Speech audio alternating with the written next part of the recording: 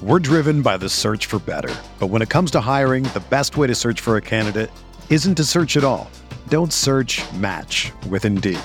Indeed is your matching and hiring platform with over 350 million global monthly visitors, according to Indeed data, and a matching engine that helps you find quality candidates fast. Ditch the busy work. Use Indeed for scheduling, screening, and messaging so you can connect with candidates faster. Leveraging over 140 million qualifications and preferences every day, Indeed's matching engine is constantly learning from your preferences, so the more you use Indeed, the better it gets. Join more than 3.5 million businesses worldwide that use Indeed to hire great talent fast. And listeners of this show will get a $75 sponsored job credit to get your jobs more visibility at Indeed.com/Blue Wire. Just go to Indeed.com/Blue Wire right now and support our show by saying that you heard about Indeed on this podcast. That's Indeed.com/Blue Wire. Terms and conditions apply. Need to hire? You need Indeed. From the Clark Ford Studio in Oxford, Mississippi, MVW Digital proudly presents the Oxford Exxon Podcast. I'd say thanks for tuning in, but why am I going to give you a round of applause for something that you're supposed to do, to be frank? And now, here are your hosts, Chase Parham. And broadcast school has really paid off. And Neil McCready. I deserve to be on TV. Welcome into this Thursday edition of the Oxford Exxon Podcast. Chase Parham, Neil McCready, Clark Ford Studio. This morning, kind of a rainy morning in Oxford. Been coming showers here for a little while. It's kind of a rainy weekend, frankly. Almost probably, I think, a little less rain scheduled for Tuscaloosa. But anyway, another weather report day. We're going to talk about Neil's picks, where I continue to really, really suck. We're going to go over those. At least you have company in your suckage. It's fine. Yeah, I'm not even really upset about it. It's like, whatever. I mean, frankly, we were winning too much. We were too good at picks for too long. There's no comedic relief in being too good. We made fun of Zach too much, and then he goes off and has a great week. Yeah. And then both Greg and Campbell beat all of us. So it's embarrassing. No. It's not even embarrassing. It shows you college football is warped this year. It's college football's fault. It's not my fault. That's true. No, it's not me. It's them. What are you talking about? Literally on about 6 of the games this week, I went back and forth. Oh, and it's dumb. So we'll go through those. I talked to John Talty, senior sports editor, AL.com, yesterday for about 25 minutes. So we'll play that for you today as well. Obviously, John covering Auburn and Alabama and just football in the state of Alabama, because that's what you do. So we talk about that. John's a Maryland grad. We talked about DJ Durkin a little bit. And much more. So all that and more coming up on the show. Very heavy podcast day. We'll be back with Hand Raised Guys tonight. The pregame show for Ole Miss and Alabama will air today and then be available until kickoff as well. Even after kickoff, if you'd like to go back and rewatch it. So nonetheless. So let me go here. You will want to watch this, and it's watch. There are no podcast elements to this. Yeah, and the one with Pete, if you listened to it, it would not do service to what. Unless you really know football, you would need to watch. There's video. There's some X and O things. It's really, really good. It's the best one we've done. You'll want to watch it about an hour and 20 minutes, and it's all Ole Miss and Alabama. We don't touch anything else. Okay. It's all Ole Miss and Alabama. You'll really like it. Ben Mintz was terrific yesterday. You'll want to watch that. Jeffrey was on top of his game yesterday. You'll want to watch that. We talk a lot of SEC, but mostly it's Ole Miss and Alabama. We dive into the other games with Jeffrey and Ben, and I'll do that. I'll get kind of the Alabama perspective from Ryan Brown today. He's aware of it in that state, yes. Yes, so we'll get into that. If you need your Ole Miss Alabama fix this afternoon, you can watch live. I'm going to probably get started around 2. And then that way it'll be in the system by the time we do Hand Raised Guys, and it'll be available all day tomorrow, all day Saturday. I mean, forever, actually, but on Sunday it'll be sort of a little more obsolete, a little more pointless. Yeah. But please watch it. Please hit the subscribe button. Please hit the like button. That helps us a bunch. Yeah, all you guys in the stream, just stopping and hitting the like button would be great. I would really, really appreciate that. That would be nice. Matt Moscona does a much better job of that than us, as far as reminding you of that over and over. He's almost and over again. insistent about it. It changes his show a little bit that he is begging and pleading, but nonetheless, I get it. So that and more coming up today. The Oxford Exxon, Highway 6 West in Oxford. Remember to head on over to Twitter, head over to social media. Follow them at Oxford Exxon. Take a selfie in front of the Blue Sky when you come into town next time. Or if you're in town, just drive on over, get some good gas, good convenience store, and take that selfie. Hashtag Blue Sky Rebels. You do that, you're automatically entered to win an official Ole Miss football helmet every single week here of the football season. So help us out. Do that. We would appreciate it. Help yourself out, too. You might just win the helmet. I don't know what color it is. I don't know if it's powder. I don't know if it's navy. Maybe you can even ask. Maybe they get to pick. I don't know. But anyway, nonetheless, hashtag Blue Sky Rebels there. And again, coming to you from the Clark Ford studio.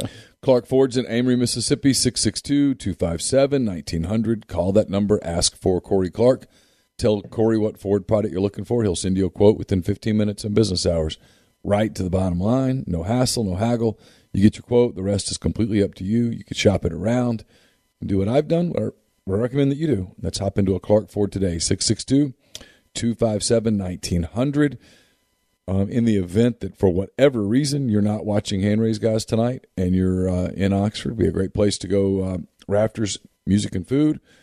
Got Louisville. It's not Louisville. Is it Louisville in Miami? I have no idea. Virginia and Miami. That's right. Virginia and Miami. Yeah. Also, Bengals, Jaguars tonight. Right. So there's games on the screens. You can watch that. You have a burger, po' boy, great appetizers, great beer selection, full bar, live music, the whole deal there at Rafters Music and Food on the Square in Oxford. Also Rafters New Albany and Rafters on the Water at Sardis. All right, we'll jump in. We'll go to Neil's picks in a second. I know you guys mostly want to talk about football. I'm a little thrown off today. It's a sign that I'm getting older because it's kind of like that, hey, you really enjoy getting pajama pants for Christmas kind of thing. I broke my favorite coffee mug yesterday, and I didn't think it would throw me off, but I was legitimately sad for like an hour. I'd had the coffee mug for 11 years. Yeah. And it's perfect. It's the right size. It kind of tapers toward the bottom, so it sits on more narrow surfaces. I was unloading the dishwasher. That's what I get for doing housework. And just when I went to put it in the cabinet, I had 3 cups in my hand.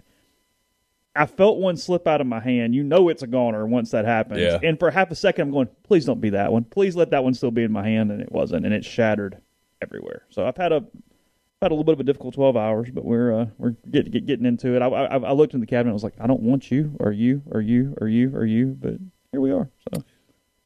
Happy birthday to my mother, Oh. Judy McCready, turns 39 again today. So congratulations to her. Hope you have a great day, Mom, in the event that you're listening. She listens some. She listens Yeah. a fair amount. Yeah. I think on a day like today, she's like, I understand why I don't see you today. She lets you outline your day. I went, oh, okay. Yeah. We get it. There's video of Kermit Davis up if anybody's in the basketball mood today. I'm gonna keep this real. I will write basketball at some point soon. The video's up. That's not today. That day is not today. There's a chance that I do a little bit of it tomorrow. There'll be some basketball and 10 thoughts, sort of depending on what happened Saturday. Maybe. I mean, the people that are writing 15 basketball stories on the last day of September, power to you. Fall baseball begins Friday. What do you do? I don't. It's. I really think that we might get cancellations if I write a lot of baseball for Friday. I mean, I told you, it might literally be a bottom line problem at that point. I would just call you and say, "What are you doing?" Yeah.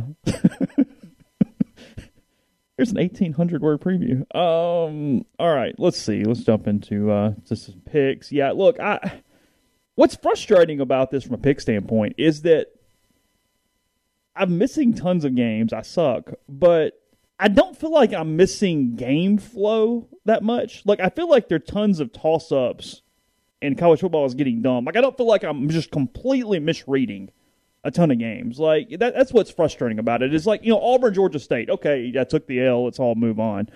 But this entire season has been tons of, well, if there's the mop-up touchdown with 90 seconds left. Well, it's like, oh, Jesus It's Christ. not those games that frustrate me. What frustrates me is that I spent an entire offseason looking at Arkansas, Texas A&M, and going, that's a game Arkansas could win. They'll be all geeked up. This is an example. And I did it again this week on a game. So I'll talk about it in a second. Yeah, sure. But I spent 2 weeks going, boy, I'm really excited to watch LSU, Mississippi State, and Arkansas, Texas A&M because I think there could be chaos. I really think Arkansas could win. And then it comes time to pick the game, and I pick Texas A&M to cover. Like, what the hell's that? And now I spent the entire summer literally going, you know what, Kentucky 4-0 when Florida comes to town. It's going to be crazy. They're going to, and then I picked Florida to cover. It makes no sense. I'm so mad at myself. Well, you watch games though. Yeah, but I watched Arkansas, Texas A&M, and I let that get in my head. I knew Arkansas was a better football team. Okay. Now Kentucky. Florida's better than Kentucky. Yeah. If I lose on Florida, Kentucky, I just go, okay. Fine. The last time that Kentucky beat Florida at home, Top Gun was in theaters. The first one. Really? 1986. Well, we can't get the second one. They keep pushing the damn thing. Well, if you release that, everybody's going to get COVID. I think it's next summer now, right? I don't know. It's supposed to be like last summer. I've kind of given up on it at this point. I mean, it's a figment of our imagination. You told me it was going to happen, and then it didn't, and then you told me, oh, no, it's coming, and then it doesn't. I'm like, okay, well, I'll move on. Okay. Mr. McCready, the only person that is over 500 against the spread, and he's still losing money with juice too. 23-21. I'm a wonderful 18-26 against the spread so far this season. Jeffrey completely 500 at 22 apiece. And Zach nipping me by one game. We're trying to get the first overall pick. That's really the thing. Because in the intern draft for the summer, I would get the first pick. That's a big deal. The interns are well aware that they could be sent back to Norway after this week. I mean, we've had meetings, and I've said, listen, ladies. I mean, look. Madeline's doing really good work for the first pick. I don't know, and then Zach at 19-25. So that's where we're at in our suckitude right now. Tonight you get, and I misread this, and I was going to make fun of you because I was not judging off your picks, but I went into the system and you had already made your picks when I went into the system, and you were talking about lighting the grill for Iowa and Maryland, and I'm reading it and I'm going, hold on, we're either doing massive therapy or we are like, and I'm like, oh, the game's on Friday. Like Friday. For a second, I'm like about to write paragraphs making fun of you, and I went, oh, I'm an idiot. Never mind, the game's on Friday. Like, what are we? What are we doing? It's tonight, number 5 Iowa coming off that clunker against Colorado State, -3 at Maryland FS1. Neil says he's worried about this. We all have Iowa covering the game, however. Not Jeffrey. No, we don't. No, Jeffrey picks has Maryland to win. That's right. And then interesting story if you want to tie this into it. Ross Dellinger did a story on Maryland yesterday. Fun fact. From 2010 to 2019, Maryland started 11 different quarterbacks, including a walk-on and a linebacker. They combined to average 150 yards passing and tore 4 ACLs. Finally, the Terps have a savior at quarterback, and they can't believe it. So there's your story. He's good. Out of Maryland. Yeah. To his brother, Talia. Yeah. They're fine. So Maryland let Chance Campbell walk away. I got issues. If nothing else. I mean, that's an impact player on defense, and you just let him walk away? Could have used him. Yeah. I mean, he's an NFL player. Yeah. I don't get it. So I went with Iowa. Plus, I mean, just pure fandom. I'm all Iowa all the time. Did you see Hugh defend Lane on Twitter yesterday? No. Yeah. Over the Wilbon stuff? No. Yeah. No. I forget what he said, but yeah. I saw it because a second ago, AL.com puts up a story. It says Nick Saban has cited Hugh Freeze's Ole Miss teams as being the catalyst that modernized Alabama's offense.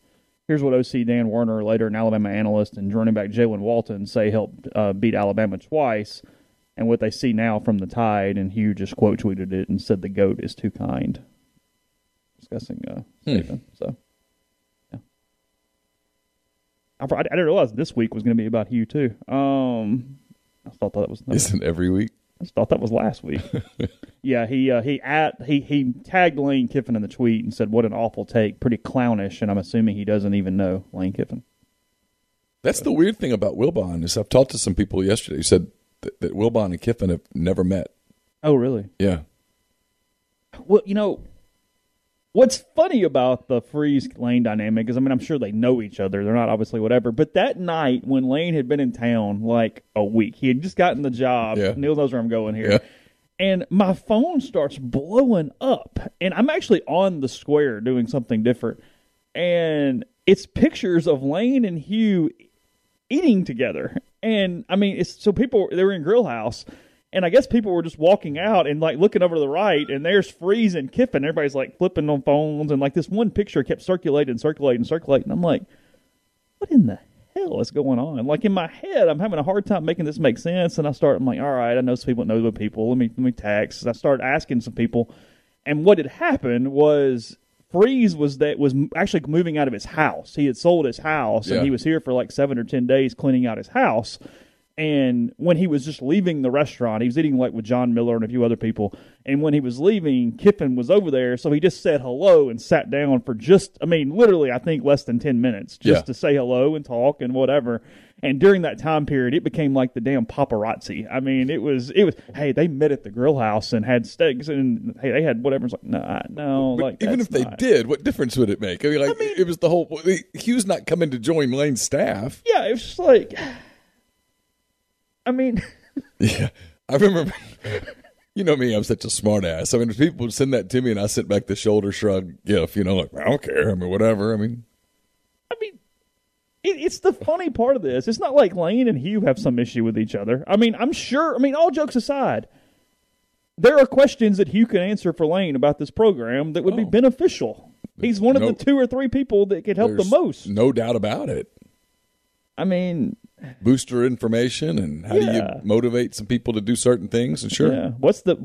Frankly, if I'm Lane Kiffin, I take the job. Hugh Freeze is one of my first calls. Yeah. So, hey, what's the landscape here? What's going on? Yeah. Help me. Yeah. And he will be happy to help. Fine. Sure. He will. Yeah. I mean, he gets weeks like today. He gets to talk about Ole Miss and Alabama. So anyway, a little bit of reminiscing. Number 8, Arkansas, plus 18. God, what is your caption on Arkansas and Georgia? It's like 4 paragraphs. Number 8, Arkansas. Well, I went looking Georgia. for pictures, and I found a picture with Campbell in it. Oh, you did? Yeah, and so it was kind of fun. She's up in there somewhere? And so I was just talking about our family text chain, which is... Oh, okay. Carson and I look at each other sometimes during the family text chain during Arkansas games like, what the hell? Because we don't recognize these people. Yeah. Number 8, Arkansas. Number 2, Georgia. 11 a.m. ESPN. Anybody take the Hogs? Yeah, Jeffrey took the Hogs. That's it. Yeah. Jeffrey took the Hogs. And once I saw JT Daniels is hurt and might be very limited, I almost changed, but I'm like, I don't know. I know what I see with Georgia. That's another get mad at yourself this way, not the other way. Georgia wins that game 41-3. And I'm mad at myself. Jesus. Yeah, if Georgia wins the game 17-13, I'm like, okay, well, I didn't see it coming either. So to hell with all of you. Yeah, for sure. I just don't know how Arkansas scores more than about 13 points. Yeah, that feels. But I'll tell you this: given the Daniels news, if you told me Arkansas scores 13, I'm worried about my pick. Because if you told me it was 24-13, I'd buy it. I'm expecting something like 24-3. Yeah. So if you tell me 24-13, I'm like, that Arkansas scores 13 points. Well, now I'm getting a little nervous because I'm not sure Georgia can score a bunch if it's Stetson Bennett running the offense against that defense. That is a good defense. To me, this is going to look I mentioned it a couple days ago, this is going to look very similar to Ole Miss losing to Alabama 22-3 in 2009. Right. Where it was suffocating and you couldn't the score. score never got crazy, but you knew there wasn't a shot in hell. But from a betting line standpoint, it was 19 points. It was right there. Yeah, so, Alabama kicked 5 field goals and scored 1 touchdown. Just against a pretty good defense. Bennett gets sacked, fumbles a ball, they scoop and score, and there goes your betting line. So, let's see. Tennessee plus 3 at Missouri, 11 a.m. SEC Network. I think Missouri wins the game. I just like their offense more than anything else on the field. I do think it's a fairly competitive game. Tennessee's played fairly well at times, but now they lost, what's-his-face, Hooker. Mm-hmm. Missouri's problem, everyone talks about offense, and it's fine. Their offense is fine. Their defense is deplorable. Their defense is awful. They also run too damn many plays too fast, and they have no depth. Well, given it the looks state like of, Longo and that whole group when they didn't have any money. The ratio was so poor that they just couldn't figure it out. So it's like he's running an offense to recruit, which I kind of get, but it doesn't mesh with their defense at all. And they have personnel issues. They could not get off the field against Boston College. And all Boston College did was, hey, we're going to run it. And the more they ran it, the more success they had running it. And so they ran it more. Yeah, that's true. We'll continue this in 1 second. First, about Community Mortgage, Oxford, Memphis, Soto County, and Chattanooga. Underwriting and processing is done in Memphis. So you're getting local underwriting, understands your market, a leader in condo financing, the float down option, and more. You can find Jason at 662-234-2704 or JLOWE at communitymtg.com. The MPW Digital pregame show is brought to you by Walk-Ons. Walk-On Sports Bistro puts everything they've got into bringing you game day with the taste of Louisiana. Dig into their mouth-watering Louisiana cuisine like po' boys, gumbo, voodoo shrimp, plus fan favorites like juicy burgers, fresh salads, quality fresh ingredients you can't help but crave. It's coming soon to Oxford. Mid-November is kind of what they're targeting. I know a specific date, but I hate to do that to them because you never know. You never know. It's at 1737B University Avenue in Oxford. The one in Ridgeland, 720 Highland Colony Parkway, is open. I was in there last weekend. It's awesome. It really is. It's a cool place. I hope the one in Oxford looks like that one because it'll be a major hit here. 720 Highland Colony Parkway in Ridgeland. If you're looking for employment, stop by, fill out an application. I know that labor issues are a real thing for everyone, including walk-ons. So there you go. 720 Highland Colony Parkway in Ridgeland. If you want to enjoy some college football, pro football on Sunday this weekend, I would highly recommend walk-ons. The Oxford Exxon podcast also brought to you by Bro Throw. If you want to listen to our picks and then go, okay, I'm going to go pick the opposite and make a bunch of money, go to Bro Throw. It's a social sports betting network. It's free to use. I was introduced to Bro Throw fairly recently. It's a really cool, fun way to bet. No third party, so there's no juice. Over time, that saves you money. You can start your own group, make friends, and invite your friends. Payment happens within 24 hours of the conclusion of your bet, so you can take the other side of an existing bet that's already up on the site. You can start a new bet and more. Sign up today at bet.brothrow.com/MPW. We're also brought to you by Muddy Water Camo. Enter the promo code Rebel Grove. Get a 35% discount on any products from the site. Free shipping on $100 or more. Muddy Water has several new products on the site, plus they have their new Muddy Water Lady Camo apparel. So go to muddywateroutdoors.com, enter the promo code Rebel Grove. And while you have the Rebel Grove promo code ready and available to you, go to Dead Soxy, deadsoxy.com. They're the best socks you'll ever put on your feet. They don't slide. They don't go down. You don't have to bend down and pull them up 15 times a day. Put them on, and they'll stay on until you're ready to take them off. They're fantastic. They'll keep your feet nice and cool. You'll absolutely love them, and they're quite stylish, including some of their collegiate line. They're at Dead Soxy, deadsoxy.com, promo code Rebel Grove for 25% off. And Arkansas is coming to town next week. LSU's coming to town later, 2 weeks after that. Hugh Freeze coming to town. Maybe he'll tailgate in the Grove before the game. I don't know. Texas A&M, the Cult is coming to town. Who else? Vanderbilt. Vanderbilt and all 7 of their fans will be there as well. So you want to still time to set up tailgating packages, single games, multiple games. Get in touch with Kyle Thornton and the people at 7 South Tailgating. Trust us, that's the way you want to do this. 662-321-1682 or 7southtailgating.com. Podcast is brought to you by Visit Oxford. Visit oxfordms.com. Go to the events page, see what's going on this week and every week. And remember, next Friday, prior to Ole Miss and Arkansas, Tunes Around Town returning 5 to 7 p.m. Different musical acts around the square and surrounding areas. So get some dessert, get some takeout, hang out, and listen to local artists there in Oxford. Double-decker bus tours also 3 and 4 o'clock on Friday. Buy an adult ticket, and you get $100 off a pair of Blue Delta jeans. See some things that maybe you're not aware of. So, again, visit oxfordms.com/events. Jeffrey is going to make a hell of a run or really lose a lot of games this week because there's been a lot of difference in these. Yeah. Number 7, Cincinnati, -3 at number 9, Notre Dame, 130 NBC. I'm laying them. You're laying them. I keep coming back to, I know Notre Dame had that explosion. They scored 31 fourth-quarter points against Wisconsin. They had like 60 total yards in doing it. It was 3 non-offensive touchdowns. It's a little bit of fool's gold. I still have Florida State Notre Dame stuck in my head a little bit. Yeah. I don't love Cincinnati, but I really don't like Notre Dame is more my thing here. Notre Dame's quarterback's beat up. Yep. Cincinnati has a good quarterback. They do, yes.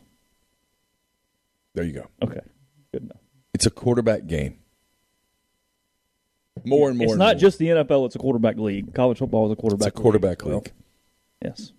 It's quarterback sport. That's what it is. Zach has Notre Dame winning Jeffrey has Notre Dame winning 24-21, 30-28 for those two scores. Speaking of those two, taking the other team, number 12, Ole Miss, plus 14, at number 1, Alabama, 2:30 CBS. Neil, 42-38, tied. Me, 48-42, tied. Jeffrey, 49-42, Rebels. Zach, 45-33, Rebels. If it's 45-33 Rebels and Zach is 100% right here, Neil might be doing this at 4:15 a.m. Oh, on we'll Sunday just morning. go. I'll just sit I mean, he here might just be falling asleep at the wheel at some point as you guys do whatever you're doing on the post game show at that point. Might still be going when I wake up at that point. We'll go as long as the super chats are coming in. There's a way to keep the lights on. Okay, Yeah. that's how that works. I mean, we can pretend. Yeah. We're either going to be playing therapist or just sort of throwing a party, letting the people party. I've told you this. Look, I've talked to people. I've talked to college coaches. Okay? I can't find a single human. I can't. And this is Alabama homers. This is everybody who thinks Alabama is covering this line. I can't either. And it's freaking me out. I'm the same way. I'm a religious proponent of I'm not going to pick against Alabama until Alabama loses. Yeah, I know. And they haven't lost yet. They haven't. But I've talked to college coaches who are all telling me Ole Miss is going, not just covering the line, but that Ole Miss is winning the game. That this Alabama team is not as good as last year's Alabama team. That offensively they're not there yet. Mm-hmm. That Young's a terrific player, but he's still a young player. And frankly, he's been having to do it by himself. I mean, we talked to John Talty in a minute. You'll hear it. Alabama not getting a ton of separation at wide receiver. Their backs are not Najee Harris. No. I mean, there's a transition period right now. They're still damn good, but their secondary remains very good. They're not as good up front on defense as they've been in the past. Their linebackers are solid, but I talked to one coach who said yesterday, look, at the end of the year, that's probably going to be a really solid defense. Mm-hmm. But it's not. But right now, they're not quite there yet. Yeah. So that's where we're at. I don't know. We'll all watch the game, and I don't know. The matchup is pretty good for Ole Miss. We'll see what happens in the football game. I don't know. You and I both feel weird for making fun of Shane Beamer because how hard his team has played through 4 or 5 weeks. You've got a weird Carolina thing. I do. I have something with Carolina. I don't know what it is. Because he's still not going to win. No, he's not. But they really try hard. They really hustle. And there's a part of me that just respects it. They really hustle. We've covered college teams that have effing quit. Yeah. I mean, laid down and just said, to hell with it. I'm not doing and this it's anymore. still possible and I they get quit. It. And they might, but they haven't yet. Including getting the hell beat out of them a couple weeks ago. And they played that game till the bitter end. Yeah, trying. I thought they were very competitive against Kentucky. I blame Kentucky for that, but Kentucky's sloppy. They were. Kentucky covered. They did. 5.5, got one by 6. Yeah, that's a W. I was pissed at Kentucky for a while. That's a W. Troy plus 7.5 at South Carolina. Nobody has Troy winning this football game. Nobody has Troy covering because Neil hit it on the head. Once I saw that ULM with a backup quarterback had beaten Troy last week, that's all I needed to know. No, I'm good. You give me one factoid, that's it. Good, I'm good. Yeah. No, that might even be like the lock of the week. Just put it on Carolina and go from there. I feel okay about it. South Carolina. Jay said South Carolina's the girl with the great personality. She's nice. And every time someone says, what do you think about her? She's really nice. By the way, I watched the latest impeachment. I haven't yet, so don't go crazy. Okay, this isn't about it. I mean, go crazy. Should I know more? Oh, go ahead. Hell, what are we doing? The girl playing Monica, who I'm sure is a very nice person, is too fat for that role. She's too short, she's too wide, and it's disconcerting. You think it's affecting the actual? It's affecting my because ability to get through the show. From the standpoint of that's not what Monica looked like. Yes. Purposeful? That's a great question, and I don't know. Yeah, I don't either. I mean, they didn't need to cast a supermodel in that role. I told you my biggest issue with it is it doesn't fit the script. Because the whole script is talking about Monica being, and again, not judging anybody or fat shaming or anything else. He did marry Hillary. But my point being, the whole thing is like, oh, you're a beautiful. Like, there are multiple times during the script where they're talking about Monica's attractiveness. Yes. Like, that's more the thing. And that actress is not. So, yeah, I haven't followed it. Who's the main character in this one? Still a lot of Linda Tripp. We're still getting a lot of Tripp. A lot of Tripp. Okay. Let's see. We have a mascot photo in the pics today. Number 10, Florida, minus 8.5. Which mascot did I do? The Gators. Oh, yeah, that's right. At Kentucky, both of them. 5 p.m. ESPN. I don't know. Everybody going Florida over Kentucky covering here. I mean, I'll be mad at myself here, but I know what I've seen. Yeah, the Kentucky's got this supercharged passing attack. Has been very over-exaggerated from the first couple games of the season. He's actually become this one-read guy. Yeah, he's better than Terry Wilson, but okay. Yeah, Florida's going to throw some stuff at you. Yeah, that's not South Carolina's defense. Mississippi State plus 9.5 at number 15 A&M, 6 p.m. SEC Network. You've got A&M covering this. I actually am surprised here. I thought when I pulled this pickup, I had picked MSU to cover and I picked A&M to cover. I completely thought I went the other way. I really struggled with this football game. Yeah, I went back and forth 10 times. I changed it and then I went back. Okay. I'm giving Jimbo way too much credit here. Jeffrey has A&M winning inside the number. He's the only one picking State to cover. State's not good either. Like, I get that they made the LSU game close, but that game was not close. 21-7 at one point. It just, I mean, LSU's a flawed team. Mm-hmm. And State, I don't want to ruin content here, but Ben Mintz and I talked about this yesterday. Can we stop calling this the air raid? It's not an air raid. Talking about Leach? Yeah. That's not an air raid. It's a dump-off raid. It's a dump-off raid. I mean, it's the same play over and over and over. It's finding soft spots in soft zones and trying to break tackles and make sure the defense tackles you. Well, in this league, the defense tackles you. So you just pick up 3 and 3 and 3 and 3. And you're faced with 3rd and 6 over and over and over and over again. And it's almost impossible to go down the field consistently doing that. There's nothing over the top, even when teams are daring them to go over the top. They run the ball effectively if he would actually run it. He's actually pretty decent running the ball. But you think our friends on the Mississippi State beat enjoy Texas A&M more than we would? You think they'll find it more appealing? Like, oh, this is great. I think they look up to him and go, a little bit like, whoa, yeah, this is what we aspire to be. Yeah. We're the cathedral. Wow. Just a lot of unity. Well, there's that. You think they look over at the Texas A&M beat writers and go, you guys, you're living right. You guys are doing it right. How do we get them class rings? How do we do that? Well, they all have matching T-shirts and stuff, so that's the next thing. Yeah, they should start a band. A&M is creepier than Starkville. Yeah, it's not even close. Yeah, which says a lot about A&M. Yeah, I mean, but you seriously I don't walk into Starkville in the press box and go, oh, it's kind of weird. I mean, it's fine, whatever. Because I'm not dealing I'm not take the media out of it. Just whatever. Yeah, it's whatever. Fine. It's whatever. It's cold as hell, and I don't understand everybody eating the ice cream, but otherwise we're good. Yeah. A&M, as soon as you walk in, you go, holy hell. It is cold in there sometimes, man. God. State? Yes. Oh, it's freezing. I've got on vest and coats and gloves and scarves, and they're just eating the Muscadine Ripple. And I'm like, I know. I don't know how you do that. I mean, it's available for you guys 365, right? The one year they had good coffee, and I was like, thank God.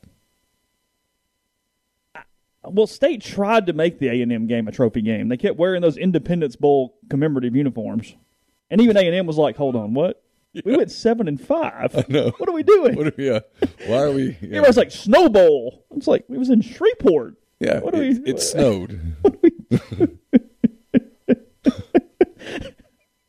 It was like all white uniforms they kept trying to make into the snow game uniforms. Yeah. And on that day, it was 400 degrees.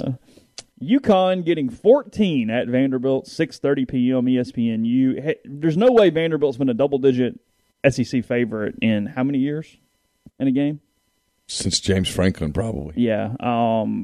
I picked Connecticut to cover just because I don't know. I mean, if Vanderbilt runs them out of there, I go, okay, UConn, you are truly god-awful, which they are. UConn is the worst team in Division I, and it's not close. They're significantly worse than Vanderbilt. They are. I laid them. Yeah, I know. Okay, like, whatever. If I lose this one, fine. I'll shrug my shoulders and move on. I mean, how many people do you think watch this game? Here's how bad I think Tens? UConn is. I don't think UConn Ole Miss gets played in a few years because I don't think UConn is playing Division I football. I'd buy that. Yeah, I don't think Connecticut is a Division I football team by the time that they play Ole Miss. I think from a basketball standpoint, they become kind of Gonzaga in that area of the country. Just a little hot take there. Georgia Rebel says, I hate regular season trophy games. The Big Ten is bad about that. Do you hate regular season trophy games? I hate them if we try to make too much out of them. Yeah. If everybody knows it's kind of gimmicky and stupid. Yeah, like Paul Bunyan's axe. I'm in. Cool.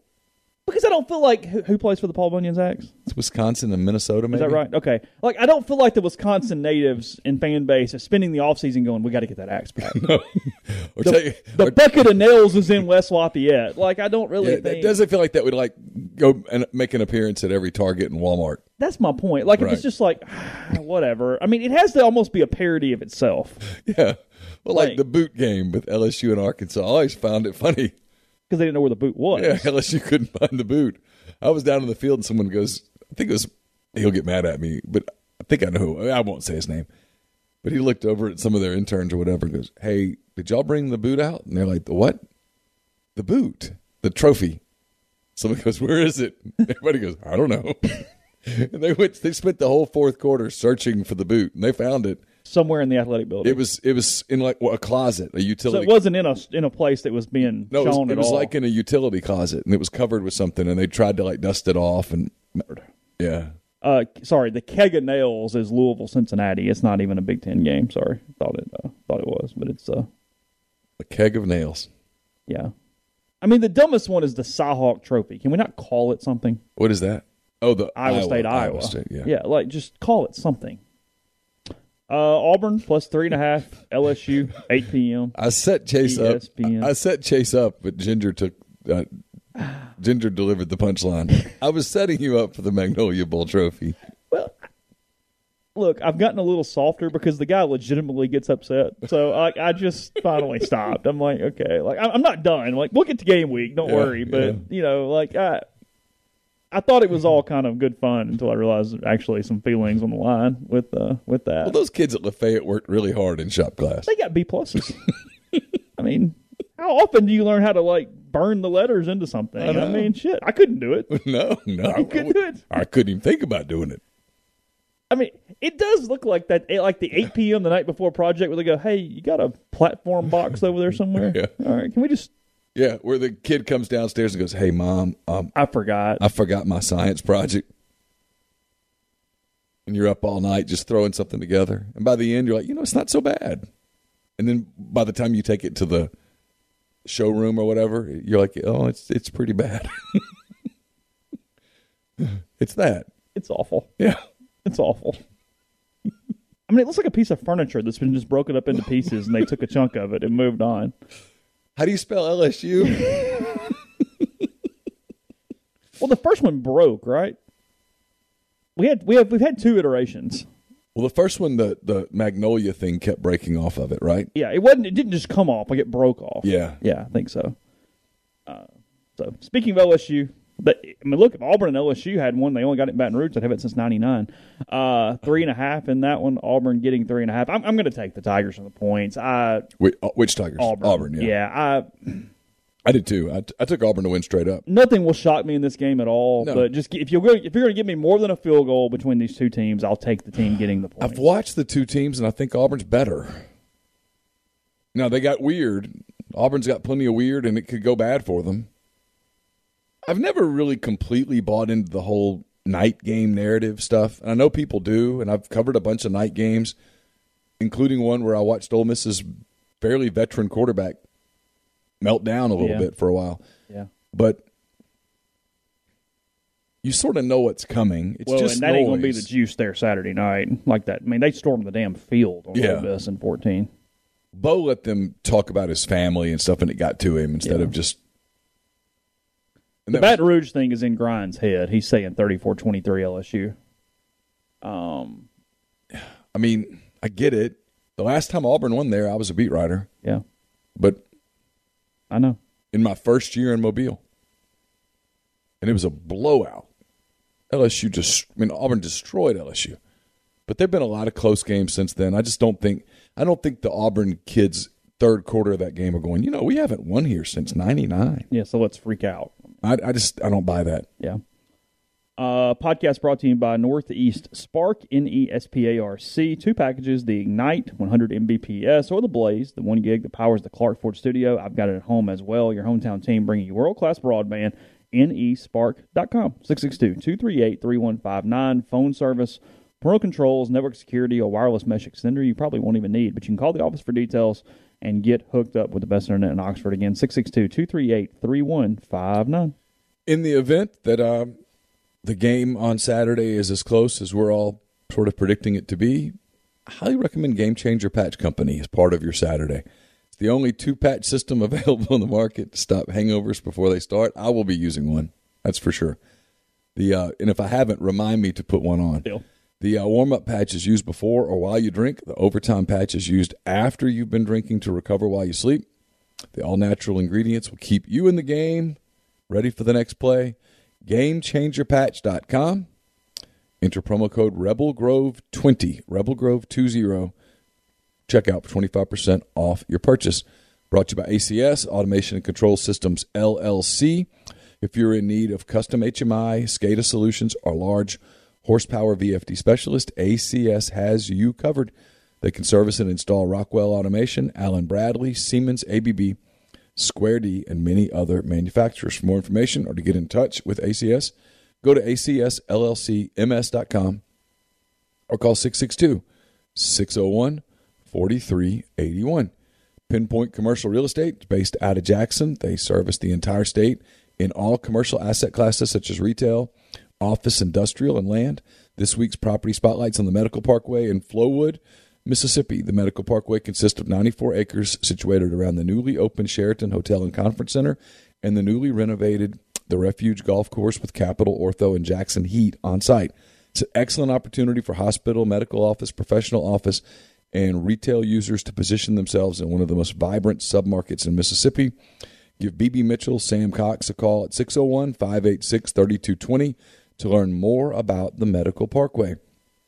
Blue Delta Jeans makes the best fitting, most comfortable jeans in the world because they are uniquely made for you and only you. Raw denim jeans, custom fit, hand-tailored in Tupelo, Mississippi. One size fits one at BlueDeltaJeans.com. Go to their site, go to the virtual tailor, and you can be measured and design your newest jeans in just a couple minutes. It's promo code RebelGrove, all lowercase, at checkout, RebelGrove, to get 10% off at BlueDeltaJeans.com. It's coming up on the holiday season, which is hard to believe, but tomorrow's October, which means the one after that is November, and then you know how the rest of it works. So head over to Landman's Fine Jewelry in Oxford. Landman's at 1126 North Lamar Boulevard in Oxford. They've been serving the Oxford area for 73 years, from engagement rings to wedding rings to fine jewelry, watches, pearls, fashion jewelry, children's jewelry, collectibles, and more. Landman's is the gold standard in fine jewelry. Visit them at landmansfinejewelry.com or call them at 662-234-2777. We will have hand-raised guys tonight. That's brought to you by Comer Heating and Air, Southern Air Conditioning and Heating. Different names, but same great products, same services. If you live in Oxford, Tupelo, or the surrounding area, call Comer, 662-801-1777. If you live in Hernando, Memphis, or the surrounding area, call Southern, 662-429-4429. Podcast is brought to you by Johnston Hill Creamery. That is 662-419-9201. Located right there off Molly Bar. You can go in, see all the different things they have to offer you, including charcuterie trays, artisanal cheese trays, the spiced honey, feta dip, cheesecake dip, pepper jelly, plenty of different things there, including great desserts, including cherry buttermilk hand pies, cannolis, cheesecake bars, and more. And remember, when Ole Miss returns to the Grove and to the Vault here in a week, you can get it delivered straight to your tent. 24 hours notice on that. Again, just give them a call, Tell them what you need, and you can get that done with Johnston Hill Creamery. Again, 662-419-9201 or email cheese@johnstonhillcreamery.com. Now let's go to John Talty of AL.com. We talk a good bit of Ole Miss, Alabama, talk a little bit of DJ Durkin, and then close it up with some Auburn talk as well. So coming up on the show, here's John Talty, senior sports editor for AL.com. AL.com senior sports editor John Talty now joining us here on the show. John, good to talk to you. Been a little while. I've talked to Neil about this yesterday. Is this insane that when I look at this line, I wasn't shocked that 16-14 was necessarily the line, but it feels huge. I don't know if that's because of Ole Miss scoring 48 points last year. I don't know all the reasons. Is it possible that we're actually in some kind of world underrating Alabama right now? I mean, when you think about the initial line that somebody had it like 20, right? I mean, that was shocking to me. And obviously it moved down pretty fast. But yeah, I mean, I thought that it would be more in that like kind of 10 line. Because, I mean, when you go back to a year ago, all of the damage Ole Miss did to the point that, you know, Saban was basically accusing Ole Miss of stealing their defensive signals after the game. I mean, they were rattled by how bad they looked.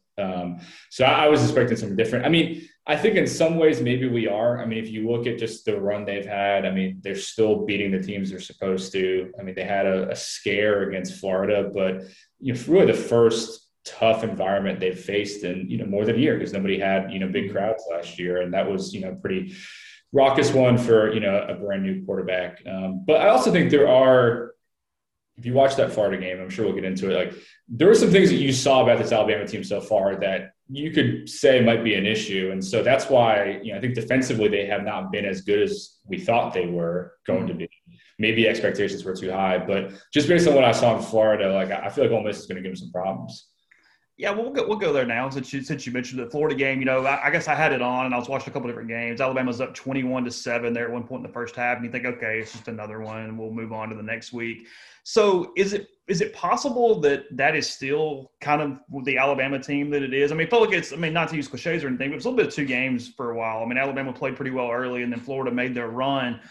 I guess what was it about that game that made Alabama look susceptible to you? What parts of a game plan or a matchup did you go, oh, Ole Miss, whomever can exploit that from that matchup against the Gators?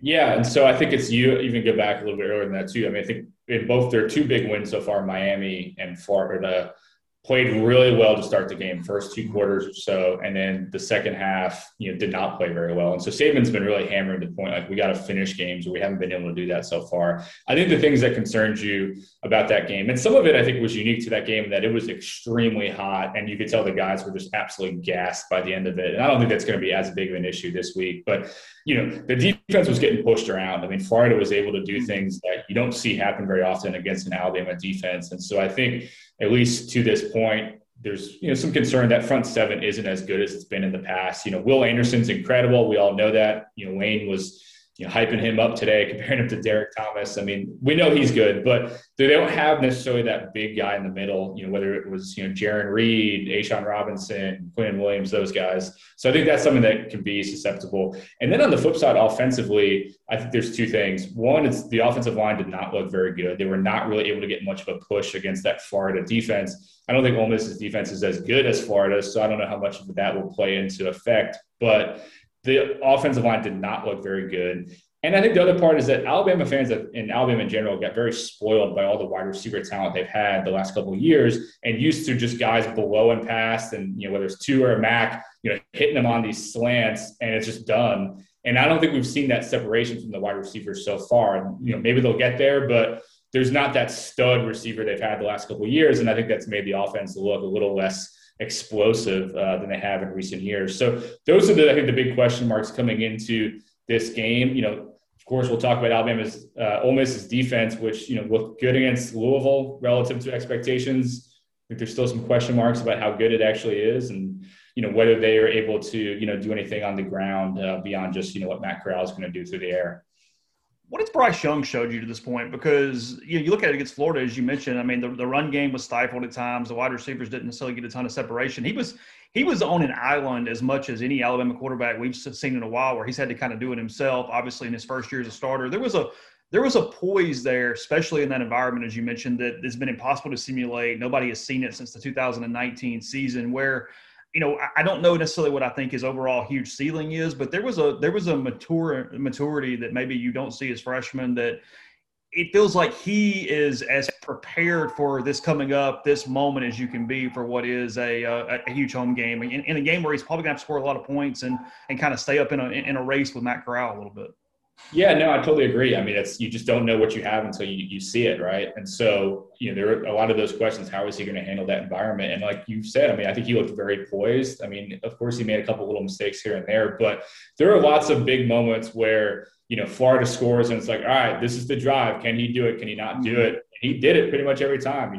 There was that one at the end where, probably should have had a touchdown, had to settle for a field goal, but time after time, he delivered in what was a very difficult environment against a good defense. And so I think he's lived up to the hype. There was so much talk in the offseason, when Saban talked about his $1 million NIL deal, everybody's like, this is crazy. This guy's never even played before. But You can see so far, this guy is very good. I mean, he's already, I think, one of the top Heisman contenders, and, Matt Corral is one of them as well.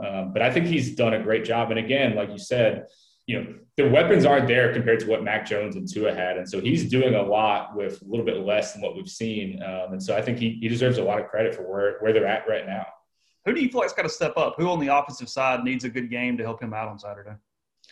I mean, a lot of receivers. I mean, I think John Mechie, is very talented. I don't think he's become the guy people thought he was going to be. Alabama fans love to complain about Slade Bolden, who let a touchdown go through his hands, and it's not exactly the most explosive punt returner.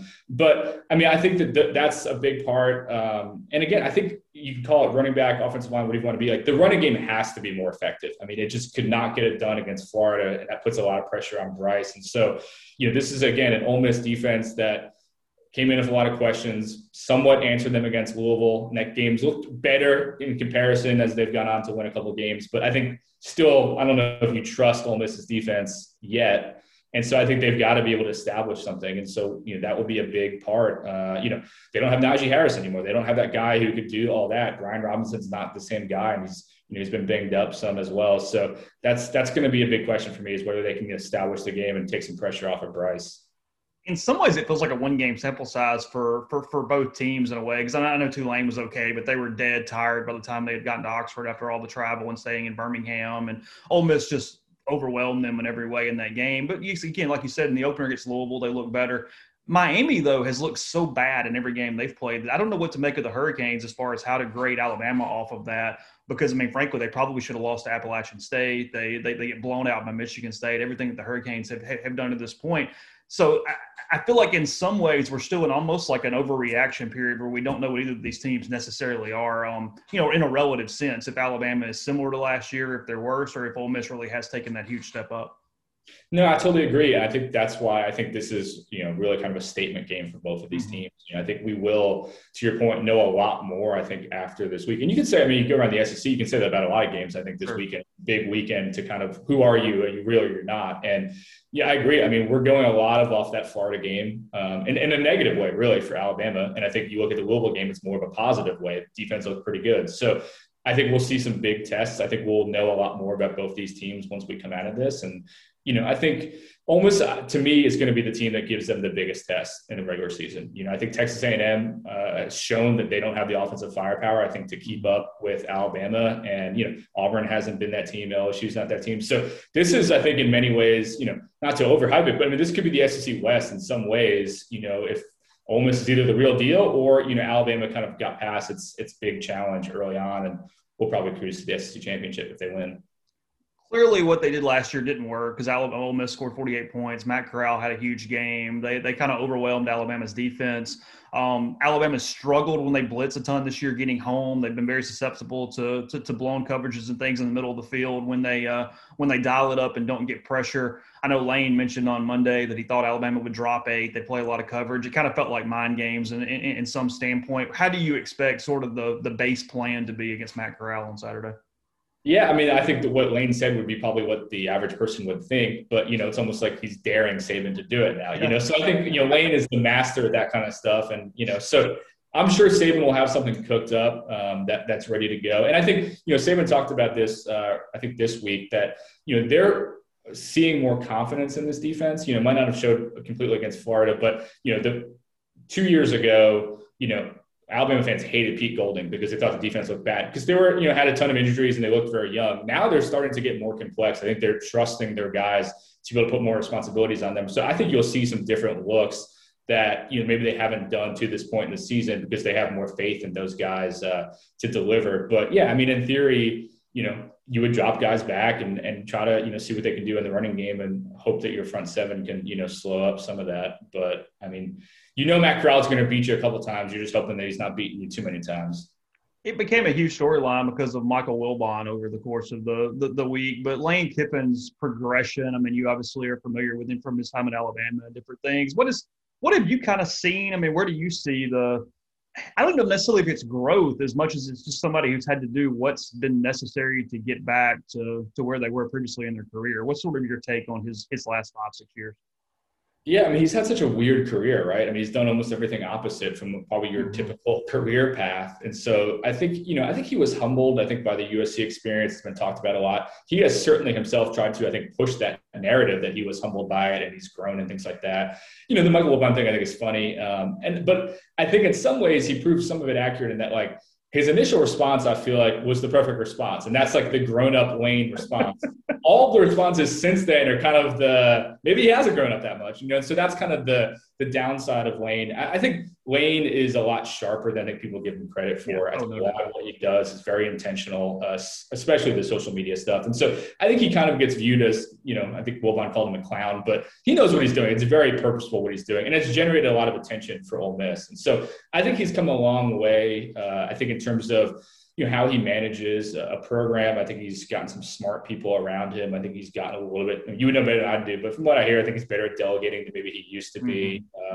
So I think you learned a lot from Saban, both good things that he does and stuff he didn't like that he does differently. But it's another big game for him. I think he's still trying to fight his way back into, being the guy people thought he was going to be, when he got some of those early jobs in his career. And I think, I've talked to people about this. I think out of all of the Saban assistants that have come by, he's probably the one who wants to knock off Saban the most. I think he would view it as a career accomplishment. And I think, could really use it to jumpstart, Ole Miss into another stratosphere. So I think he wants this one and he wants to prove to everybody that, like, he learned a lot and he can now knock off, his former mentor. We asked Tyler Siskey this earlier in the week. If Nick had to lose to one of his assistants, would he rather lose to Kirby, Jimbo, or Lane? I don't think it would be Lane. I'd put Lane last. I think I'd probably put Jimbo first, then Kirby, then Lane. I don't know. How did Tyler rank him? He thought he would pick Kirby just because he thought that they were actually the closest as personal friends or whatnot, where that was not as unpalatable. I mean, he pointed out he had a good point that if you asked the three of them, Kirby's the only one that probably would say Nick is their mentor, because with Lane, it was Pete Carroll. With Jimbo, he would say somebody other than Nick. I mean, so he's had so many other things. He thought that just because of the relationships, Lane would be the most, the lack of palatable, simply because he's not going to shut up about it. He's going to tweet about it, and he's going to turn it into a fine bomb for weeks and weeks and weeks and do what he does. And, it's funny you said that, because Ole Miss fans have had to get used to, when Lane was first hired, everybody goes, it's Steve Spurrier. And it's like, no, it's not Steve Spurrier at all. He's an introvert who is able to be extroverted in recruiting and in social media. But Lane's normal comfort is quiet, staying at home. I mean, he's not some reckless, boisterous guy. And it's been interesting to kind of watch the fan base realize that so much of his social media attention, so much of those things are calculated and kind of an alter ego. It's not something that really comes natural to him.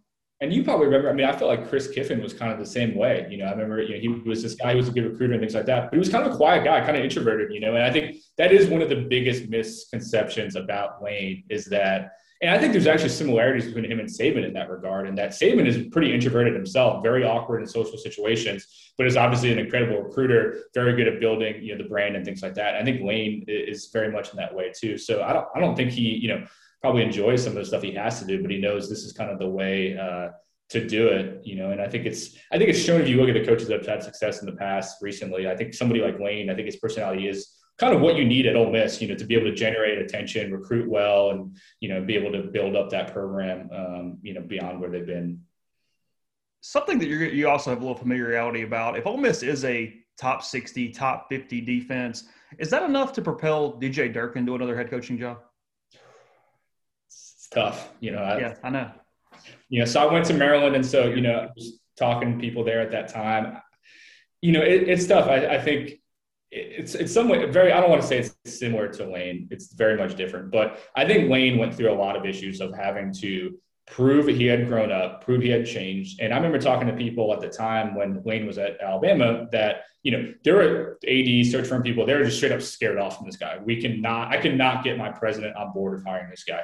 DJ is obviously extreme for different reasons. I think he would have to really show how contrite he was. I think he'd have to, he's got a great agent in Jimmy Sexton, who I'm sure will do that work for him. But I think it'll be challenging for him in some regards, I think, to have to really separate himself from it. But to your point, I think if he can continue to show that he's grown up, that he has learned from the issues, the culture he created there, and can, turn around this Ole Miss defense, I think he probably will get another shot at some point, It feels like he's the guy that has to take over the smaller school and do it for a couple of years as a head guy and sort of establish it back as a head coach. And this is the system, and this is whatever, and wherever you fall on the spectrum of what he did or didn't do, but just proving that was in his past before he gets to, probably maybe in a Power 5 job for sure. I feel like it's probably a tougher jump from him straight as a coordinator, even being a previous head coach, to a job in one of those top conferences.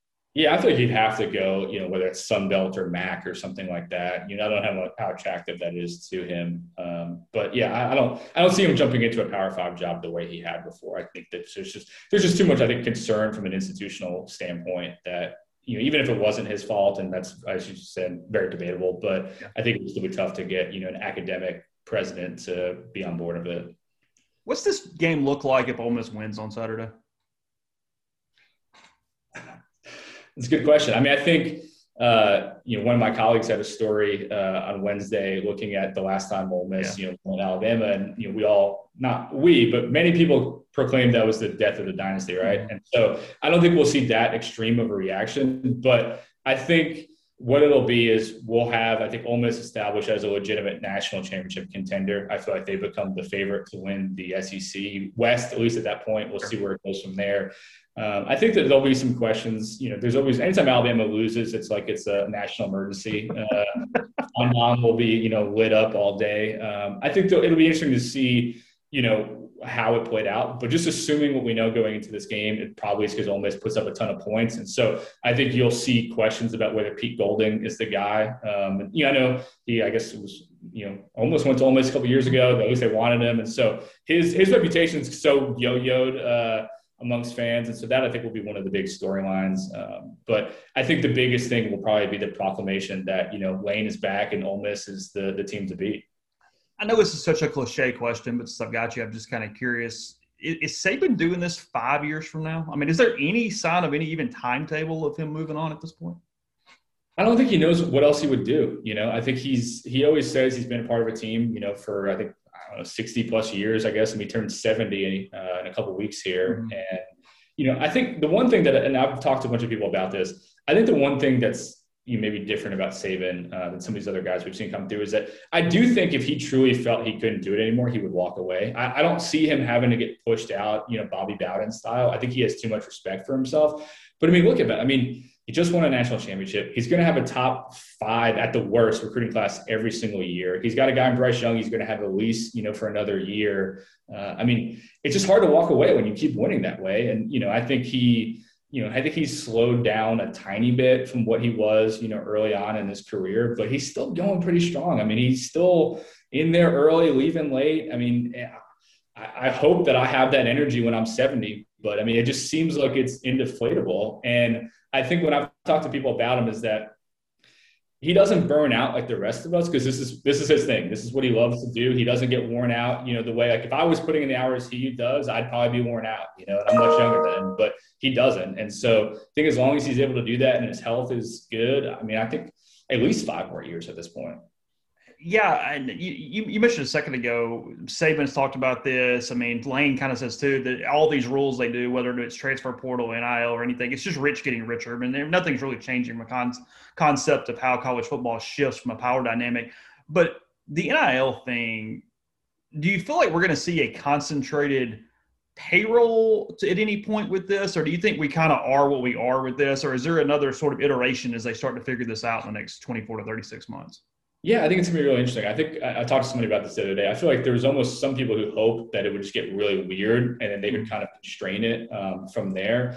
I think it's going to be very interesting to study the first year of the data. I mean, what I've seen to this point is that the really elite level guys can make a lot of money. And then, you're kind of your starters, you'll get those fun offensive line deals and stuff like that. And then it's a lot of guys just not really making that much money. Yeah. And I think that's kind of what we're seeing. I mean, there's already been, coaches talking about its impact in recruiting. I think that will continue to be a big thing. But I think it's just going to force coaches to have to evolve and be willing to accept it. I mean, it's crazy to me in some ways that Bryce Young is doing a podcast right now. Like Saban would have never been down with that a couple of years ago. But I think he realizes this is the world we live in. We have to, figure out a way to manage this. And so I do think you've looked at Saban's career. You look back to, and Ole Miss is, I think, a big reason for this, the evolution they've had on offense and defense. Mm-hmm. And all of the coaches who would have had his resume and maybe had the ego to say, you know what, I'm just going to keep doing my thing. I don't care. It's changing. And the way he changed their offense and defense so completely and all the success they've had since then, I think shows he is going to probably be at the cutting edge of this the whole way through. And whatever he's able to do to help, his guys make money in a legal way, I think he's going to do it. And I think they've already, shown that to this point. And I think they'll continue to find ways to, so that, if you go to Alabama, you can, make a lot of money over the, on legal ways. Yeah, last thing, just because I have you, they fire a coach a couple of days ago. Auburn through 3 weeks under Brian Harsin, probably should have lost the Georgia State game. Way early for any bold predictions one way or the other, but how do you sort of feel like it's just gone to this point for them? It's been weird. It's been a weird, I think, stretch. I mean, there's and it's just kind of a weird time in general that, things that we normally wouldn't care about how coaches feel about it, whether it's vaccines and things like that, become huge storylines. And that was a big one for Harsin. I think, when you make such an outside the box hire like that, it either really works or you come back and say that's why everybody thought it was crazy that you did that. And I think back to, in the state of Mississippi, Joe Moorhead, like everyone wondered about the fit, and pretty early on it wasn't a good fit. That's why everybody wondered about it. And I think there's some real questions about that with Harsin. I think Auburn is such a weird insular place, somewhat similar to Oxford, but different in terms of boosters.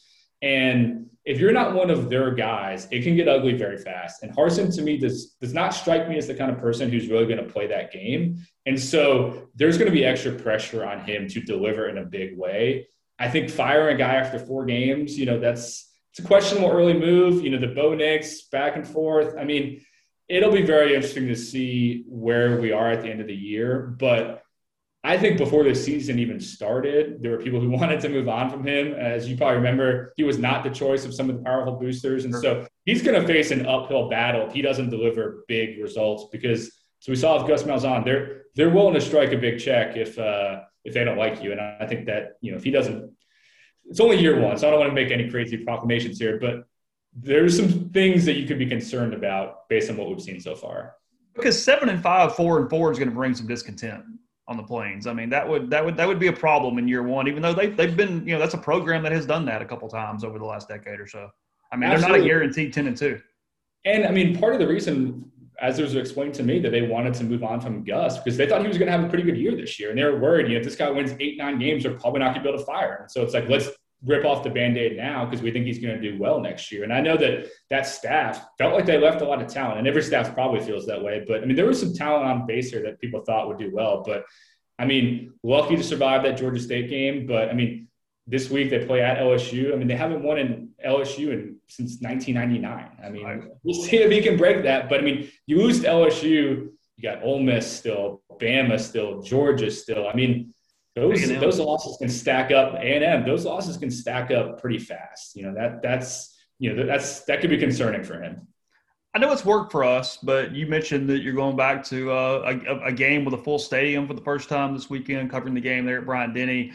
because of the way we do our stuff and everything. I haven't been to one with a full crowd yet either. Is there at least some interest in just kind of getting back into the atmosphere and the buzz on Saturday for the first time in a couple of years? Yeah, absolutely. I mean, I think it's been missing. I went to a few weeks back, went to my first wedding in a while, and kind of like, you feel, this is fun to be back and doing this. And I think that'll be magnified. There's just something, I don't know how many games you went to at all last year. It was something missing with those games. It was a weird environment. You felt like it just wasn't the same. And so for a game like this that, people are going to be revved up for, it's the CBS game, there's a lot, I'm sure there'll be plenty of Ole Miss fans tailgating there and all that too. I expect it to be a pretty fun environment. And, again, I think it's probably Alabama's toughest game of the year. So I think it's going to be fun just to be back. And, of course, saw some people at SEC Media Days, but it's fun to be around, people and talk and all that stuff as well. So I'm excited. I think it's going to be an awesome atmosphere and, really excited to see how it ends up.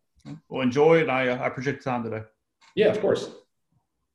I'll tell you that we're taping the Soft Verbal this morning around 11:15 a.m. Central Time is what time we're going to hit the button. That's brought to you by the College Corner. It's your one-stop Rebel Shop. 2 locations in the Jackson area. In Ridgeland, it's next to Fleet Feet. In Flowood, it's next to Half Shell. If you don't live in Jackson, it's not a problem. Visit College Corner at collegecornerstore.com. Plus, you can find them on Facebook and Instagram. Also brought to you by Pinnacle. Martin Palumbo and I will be taping Mind on My Money here in about 45 minutes or so. They're based in Madison, Mississippi. They've got clients in more than 20 states, advisors in multiple states as well. They provide detailed, specialized investment management, financial planning, retirement planning for individuals and businesses, and much more. It's mypinwealth.com. And brought to you by John Edwards, Regency Travel Incorporated in Memphis. John's part of Virtuoso. It's a worldwide network of travel partners that allows him to supply his clients with added values, unique benefits simply not available to other travelers. Just get in touch with him, give him some parameters, give him a budget, and then sit back. He'll give you a ton of ideas to make your vacation one that creates a lifetime of unique memories. 901-494-3387 or jedwards@regencytravel.net. And we're brought to you by Grenada Nissan. If you're in the market for a Nissan vehicle, Grenada Nissan's the place to go. It's GrenadaNissanUSA.com. My picks, as we've been talking about, are up on the site. They're brought to you by Service Specialist. With offices in Ridgeland, Canton, Jackson, and Oxford, Service Specialist has been connecting candidates and employers since 1967. It's the oldest staffing company in Mississippi. If you're a new college grad or a seasoned professional, no matter what field you're in, get in touch with Service Specialist. If you're a recent grad without much experience, get in touch with them. They're always looking for candidates that have potential and want to learn and get their foot in the door with growth opportunities. Mississippi's a small state. Everybody knows everybody. Service Specialist always knows about jobs that never get advertised. So if you're looking for a job, get in touch with them. If you're looking for employees, get in touch with them. They always have names and resumes ready for your perusal. 662-832-5138 or servicespecialistltd.com. Podcast is brought to you by G&M Pharmacy, 662-236-2222. They're on South Lamar in Oxford. Also, Tyson Drugs on the square in Holly Springs. They deliver locally in the Oxford area, and they offer MedSeat. Fill your prescriptions the same day each month and take care of you. Whether it's one trip to the pharmacy or one delivery, you get all the meds you need. Same day, again, every single month to take care of that. So 662-236-2222 and see all the different ways your community pharmacy can help you. Yeah, thanks to John for that. There's several schools where we go through media members and figure out people that we want to interview, and John was willing to help us out yesterday. So, it's actually, the problem is it's a growing list of schools. Whenever I go, hey, we know anybody over there? Hey, we like anybody over there? That's the bigger one. Yeah, what do we do? We know that guy, but you really want to spend 25 minutes with him? No, not really. Okay, me neither. You think he'd do the show with me? Probably not.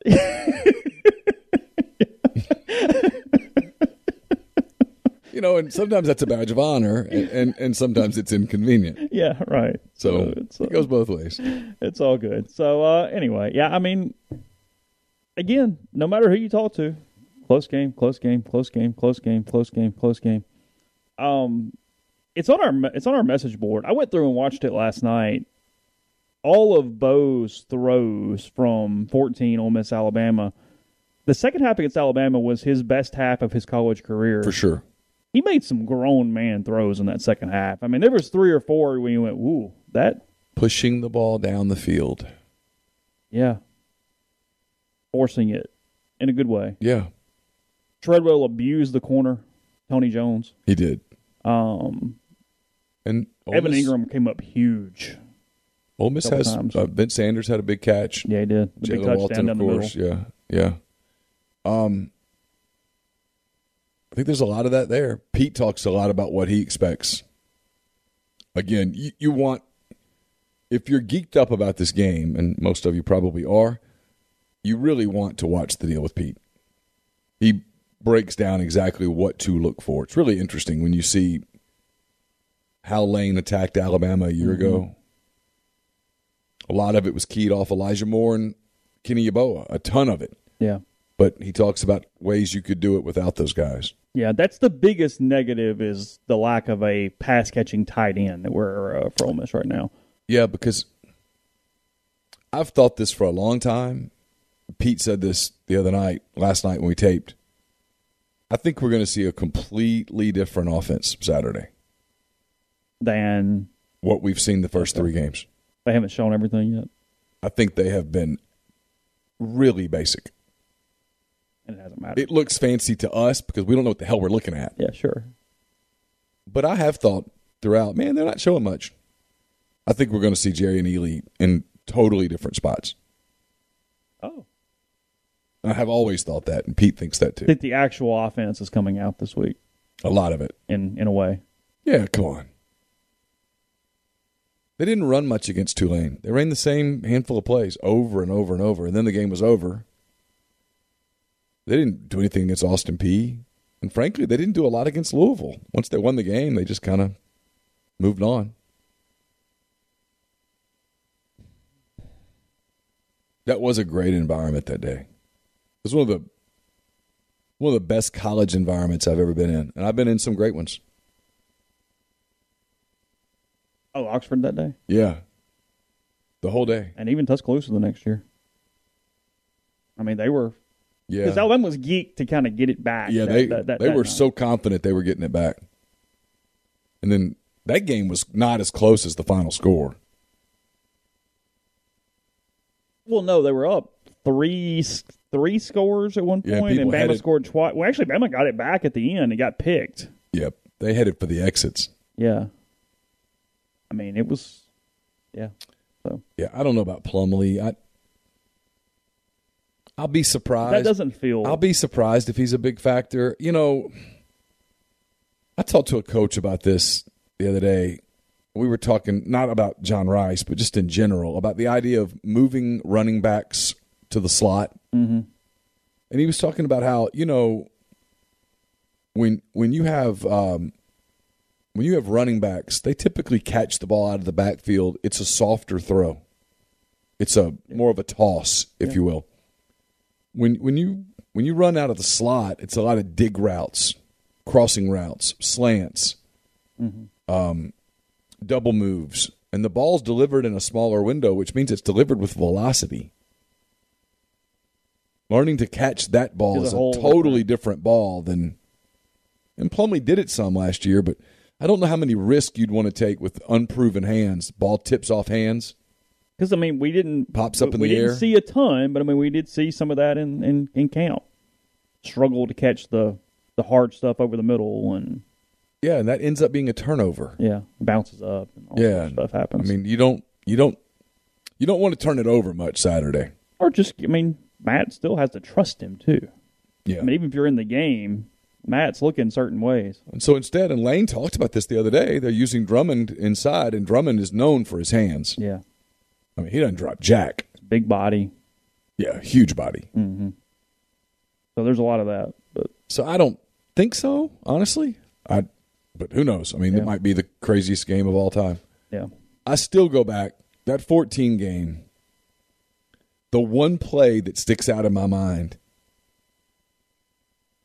is the play before the touchdown to Jalen Walton. The Liggins. They ran Jeremy Liggins, and he damn near fumbled. I know. He's doing this. I mean, hanging it way out.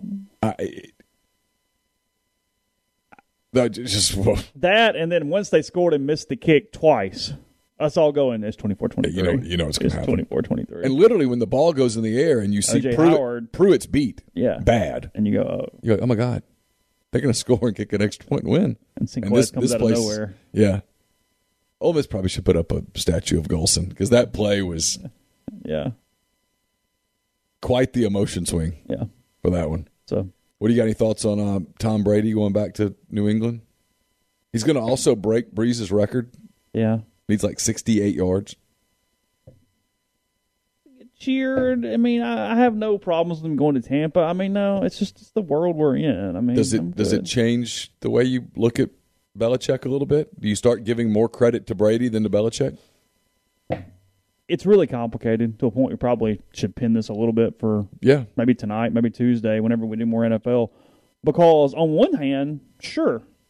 On the other hand, Brady benefited from New England's management for 2 decades in a way that I'm not saying Brady wouldn't have been successful somewhere else, but Peyton or Breeze or at least a top-tier quarterback would have won maybe just as many rings in New England with that setup, the defenses he had most of the time. Now, he didn't have a ton of weapons on offense. I mean, it was kind of New Orleans-ish on who they were able to put him around, other than the Randy Moss years and different things. Yeah. But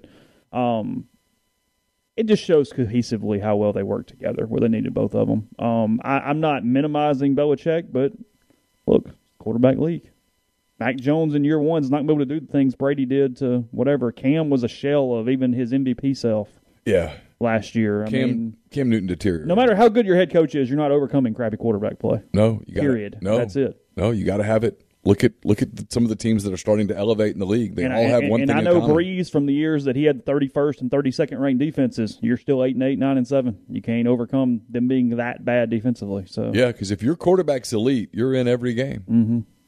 And it's why I have this funny feeling about Saturday with Corral. Is I kind of think Matt's waited for this moment. Yeah, it's a huge day. I mean, I will tell you real quick before we bolt, we're also brought to you by Alpha Specialties, 1670 Highway 80 in Pearl, Mississippi. It's your trailer-specific professional. It's the premium trailer dealership in Mississippi. They've got Load Trail, Hallmark cargo trailers. They can work with third parties to have game day trailers and concession trailers built for you. They've got spare tires and wheels, a full selection of trailer parts and accessories. They also can do all types of truck accessories, and they can repair all types of trailers. 601-932-9798, alphaofms.com. And brought to you by The Rogue. It's your destination for fine men's clothing. Their stylists hand-select pieces from top designers, from work to lifestyle to nightlife.